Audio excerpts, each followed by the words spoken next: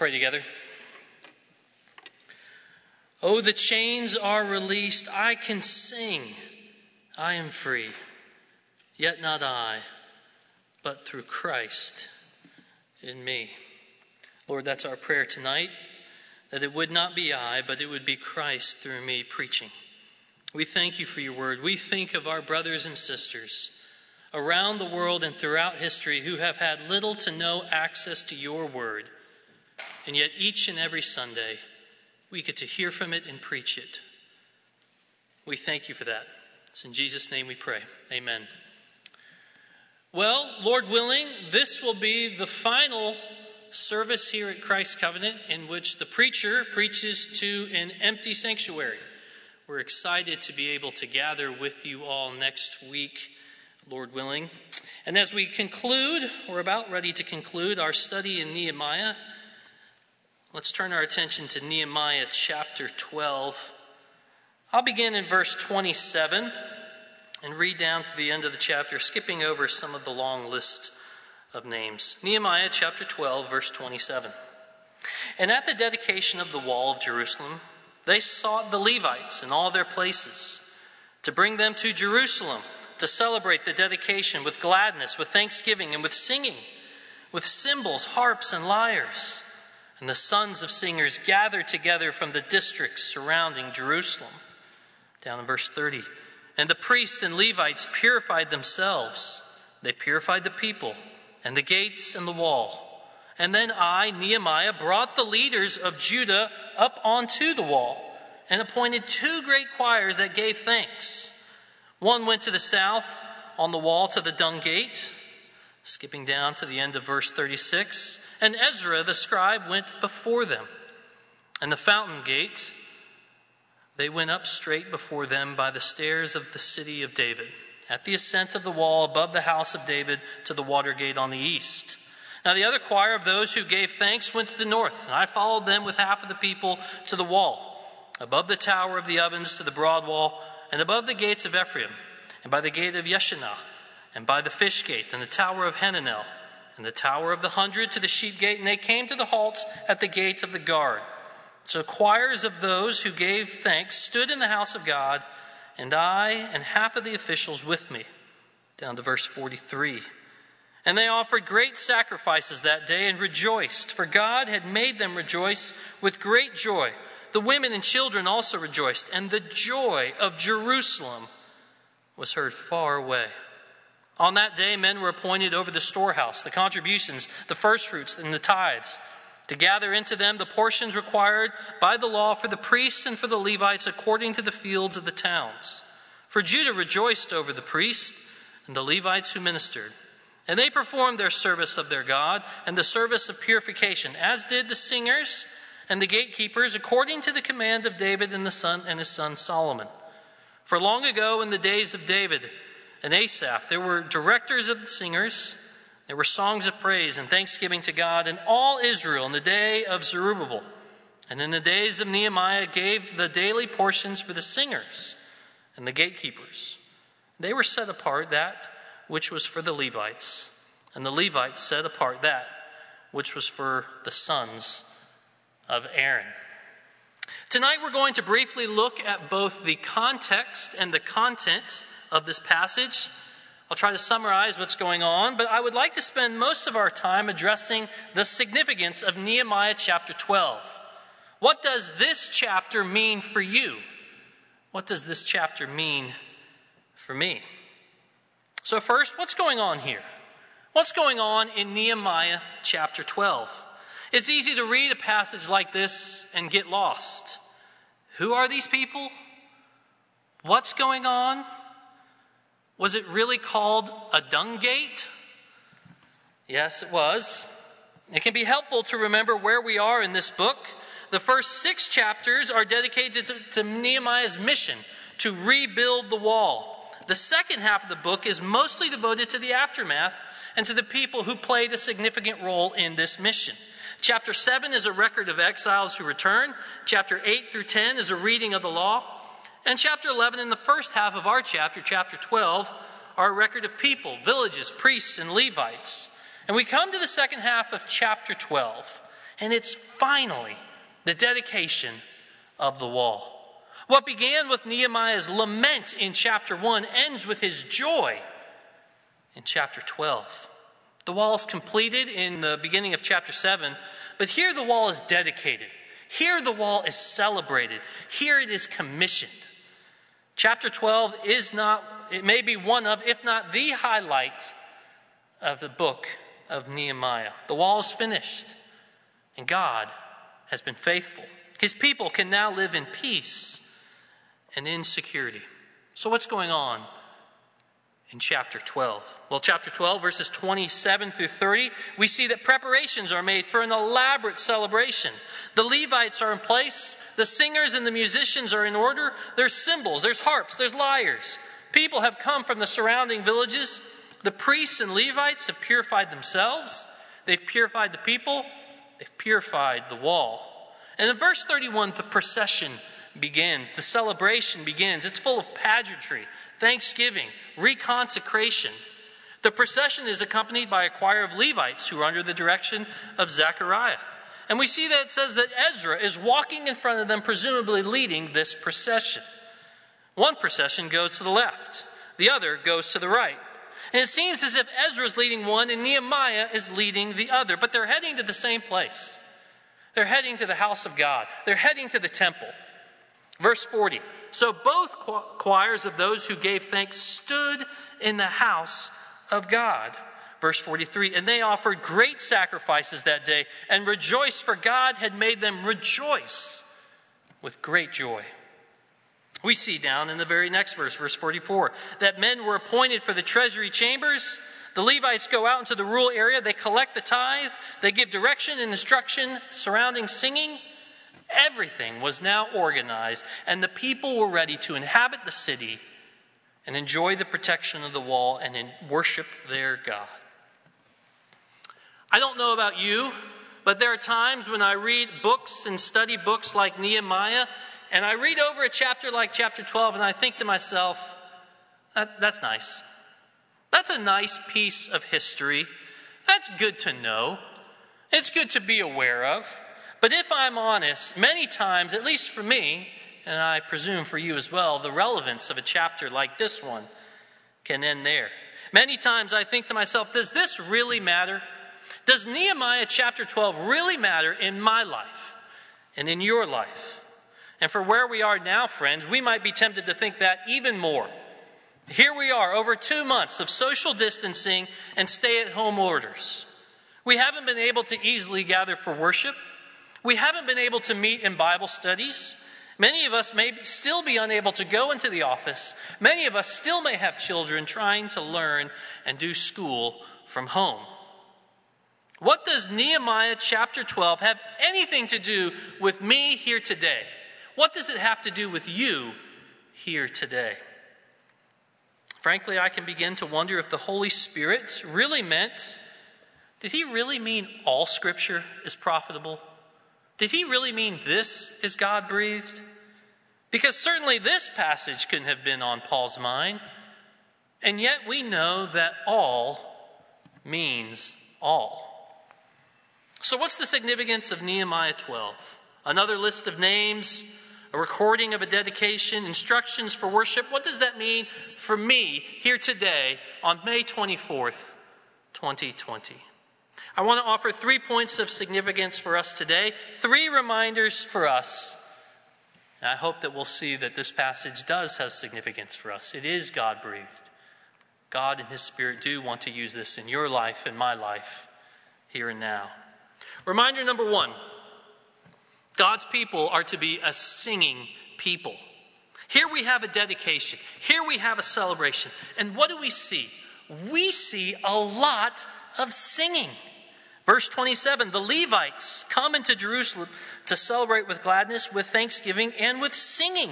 Very next verse, 28, the song of the singers were gathered together to fill Jerusalem. Verse 31, there are 2 great choirs who enter Jerusalem as a part of the processional. Verse 40, both choirs gave thanks and stood in the house of God. And verse 43, the joy of Jerusalem was heard far away. They were singing. And we know that we see singing all throughout the scriptures. We see Moses singing in Exodus 15 after the people have crossed the Red Sea. We see David singing in 2 Samuel 22 and all throughout the Psalms. Acts 16:25, we see Paul and Silas doing what in prison? They're singing in prison. And Revelation 5, they sang a new song. God's people are meant to be a singing people. It's one of the great joys of the Christian life, singing the praises of our God. Friends, I don't know about for you, but these last 2.5 months have been challenging. They've been difficult. They've been hard for many reasons. For many, they've been filled with loneliness. They've been filled with isolation, solitude. As a church, we haven't been able to easily gather for worship. By God's grace, we hope that this is the last time that this will be an empty sanctuary that a preacher is preaching to you. But it may be many months before all of us are back together. And I know that we've been thankful for the technology that's allowed us to continue to worship. But as the other pastors and I have talked from time to time about ministry in the COVID-19 area, one of the things that we've lamented the most is we miss singing with you in this place. We can replicate some of the elements of corporate worship via technology, but we cannot replicate singing together with the people of God. I'm sure that even tonight it's a bit awkward. It's a bit awkward to sit and sing with maybe just your spouse, or maybe your roommate, maybe your children, or maybe you're in a house all alone. It's difficult to sing along together. God's people were meant to sing together. Today is actually my birthday. And while I typically take the Ron Swanson approach to birthdays, that they are a private affair and should not be shared with others, I felt to break from that philosophy here tonight to share one point. As a part of our birthday celebration this morning, we have the standard red "You Are Special" plate, which makes everyone who eats from it incredibly special. But this morning, my kids took the chance to tell me why they're special. Now, normally we do this, and it's full of the usual things. Mommy, why are you special? You make me lunch. You tuck me in. You love me. All these things that are nice, but fairly standard. This morning, though, 2 of my 3 children, unprompted, with no knowledge of what my sermon was going to be tonight, said, "Daddy, I love you because you sing to me. I love you because when you tuck me in, you sing me a song." Now, I'm not a special singer. I will never be up here with Nathan in the band. I've never been in a band. I've never tried out for the voice. But despite the very average nature of my singing abilities, there is something special about singing and singing together with those that you love, especially the people of God. And Nehemiah 12 reminds us that we were meant to sing and sing together the glories of Christ. I know that all of your pastors long to be with you again here on Sundays as throughout the rest of the week. We want to see you. We want to laugh with you. We want to open the Bible with you. But I also want you to know that each and every one of your pastors longs to sing with you in this place here again. God's people are meant to be a singing people. Reminder number 2, God's people are meant to be a generous people. On the very day of the dedication, the Levites also go out into the surrounding fields and the surrounding villages, and they do what? They collect the contributions, the first fruits, and the tithes of God's people. You know, as you know, and as I've studied this passage, I thought to myself, this is kind of strange. They celebrate the dedication of the wall, and then they go out and ask for more money? Is this kind of like the church that knows they're going to fall short of their budget, and so they put together a last-minute biblical stewardship sermon series? I don't think so. Because the reality is that God's people have always meant to be a generous people. They have always meant to be a giving people. And so when we see the Levites go out to collect the tithe, it should challenge us and should challenge our perspective in several ways. First, we see that the people give in plenty and in want. Here we have the people of God. They've returned from exile to their ruined city. And I cannot imagine that decades of exile would have produced an abundance of wealth for the Israelites. And yet here is Nehemiah instructing the Levites to go knocking on people's doors, asking them to give financially. I admit I don't know much about these towns. Maybe they were the wealthy suburbs, the South Parks or Valentines of Jerusalem in its day. I don't know that for sure. But whether they were affluent or whether they were poor, God's people are still to be a giving, a generous people. Friends, this may be a time where you've been laid off. Maybe this is a time where you've had your hours reduced and a paycheck reduced. Or you're worried about your business. Or maybe by some strange fortune you've encountered a windfall. Maybe an economic stimulus check in your bank. No matter if this is a time of want or this is a time of plenty, Nehemiah 12 reminds us that we are to be generous people, especially to the household of God. Second, we give for our joy. We are generous for our joy. Look again at verse 43. It was the joy of Jerusalem that was heard far away. They gave out of their joy. They knew that God had been good, that God had been faithful. And they were singing and they were dedicating the wall and giving because they were filled with joy. Psalm 126:3, the Lord has done great things for us and we are filled with joy. They weren't giving because they were obligated to. They weren't giving because it was part of the law, though I'm certain that was a consideration. They were giving because they were joyful. Brothers and sisters, do we give because of our joy?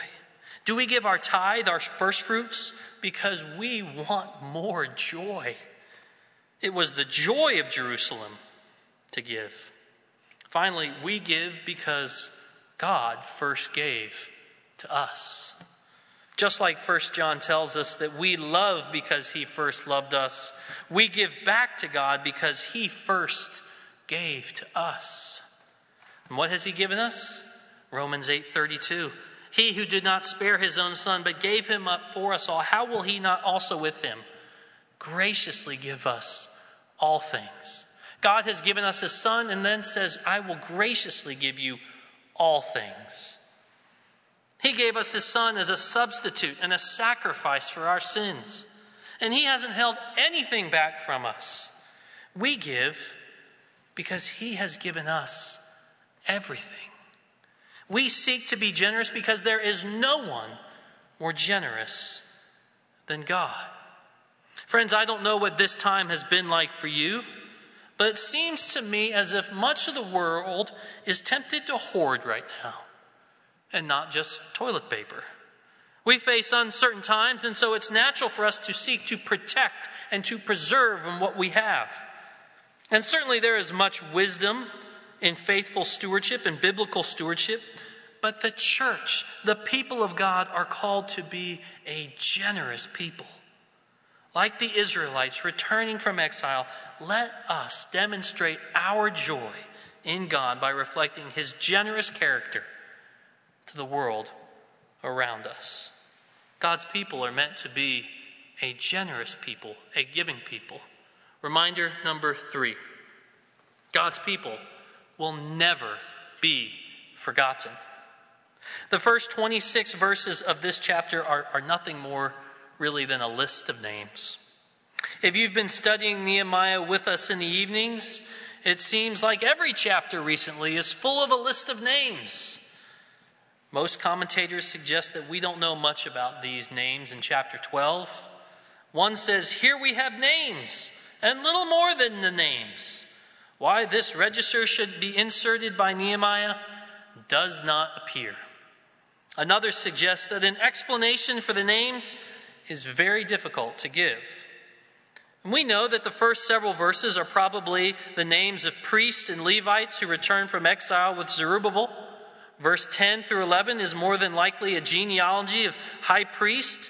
And verses 12 through 26 are a list of priests and Levites in the time of Joachim. But other than that, friends, we know very little about these men and why they may have been included by Nehemiah in this list. But here's what we can assume. Here's what we can assume about the names of these men listed here in chapter 12. We can assume that these are men who served God. These are priests. These are Levites.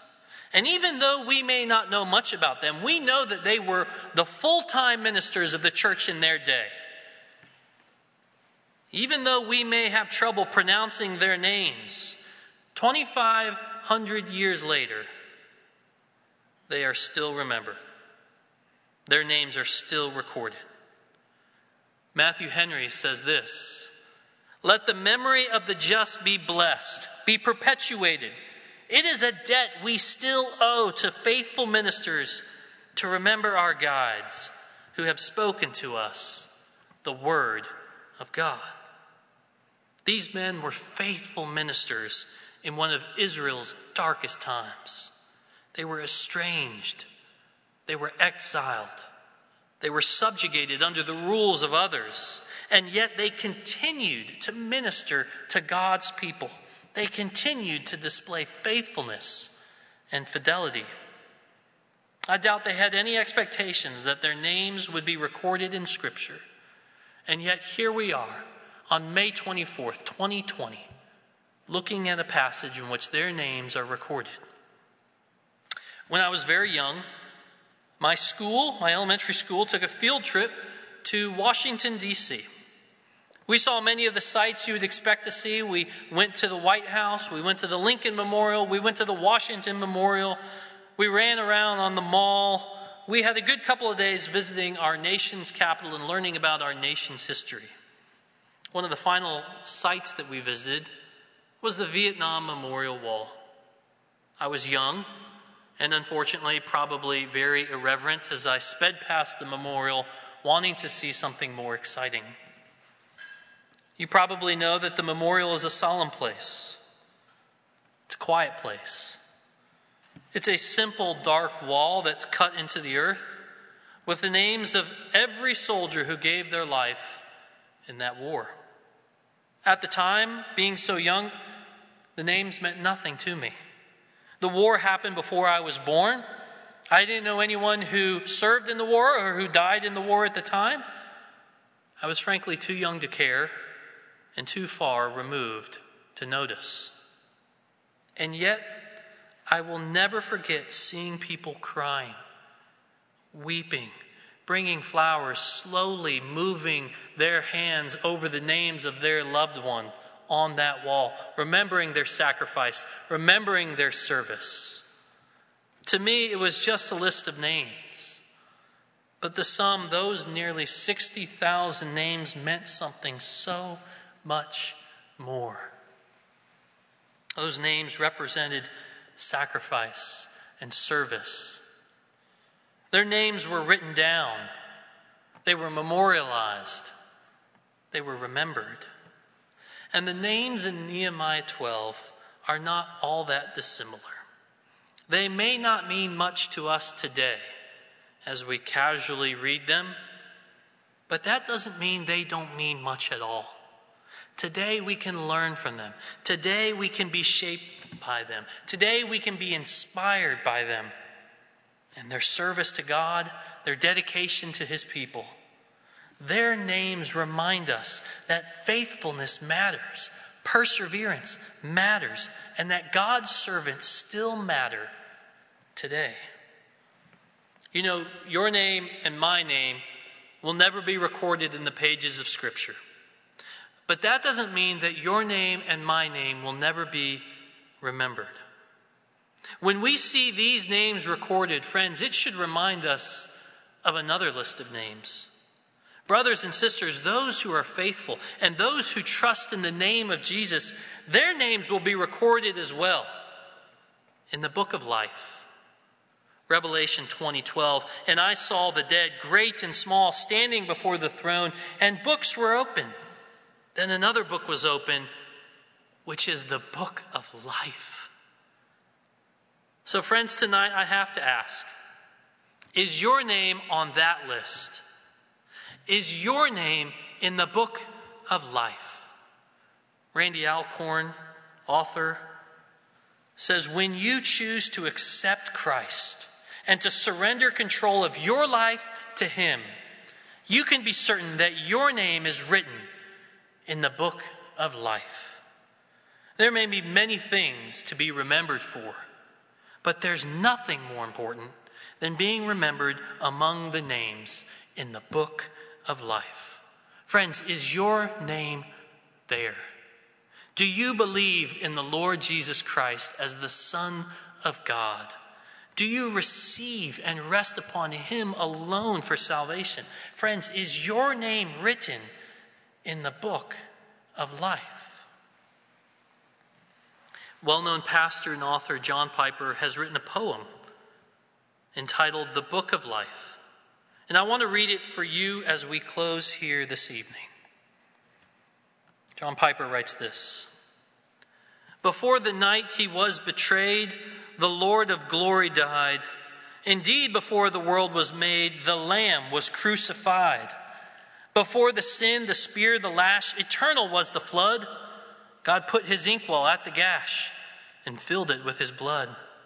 Then with his crimson ink and quill a holy world compiled, he wrote his kind and costly will, the name of every child. Then finally with tears he took a blade to foreordain and graved the title of the book, the Lamb, the Life, the Slain. And if your name is written there, though you may be the least, you will not fall to any snare, nor bow before the beast. You will not marvel when it roars, nor any feat admire, nor drink the poison that it pours, nor taste the lake of fire. But you will live forevermore, where dusk and dawn are done. The Lamb will be the moon and soar around an endless sun. And if, lamb-like, you taste his shame and finished life abased, remember, written one, your name will never be erased. Tonight, our sermon is entitled The Joy of Jerusalem. And friends, there is no greater joy than to know that your name is recorded in the book of life. Amen. Let us pray. Lord Jesus, how fortunate and how blessed we are to have our names written in the book of life. And so when we consider these lists of men, servants of Christ in their day in Nehemiah 12, we think of that list. We think of the list of many, many, many men and women who believe in you, who trust in you, who before time you wrote their names in the book of life. We thank you, Lord Jesus, that we get to sing here tonight. We look forward to the day where we will again sing as a congregation, and we look forward to the day in Revelation 5 where we will sing together a new song to the Lamb. We thank you, Jesus. It's in your name we pray. Amen.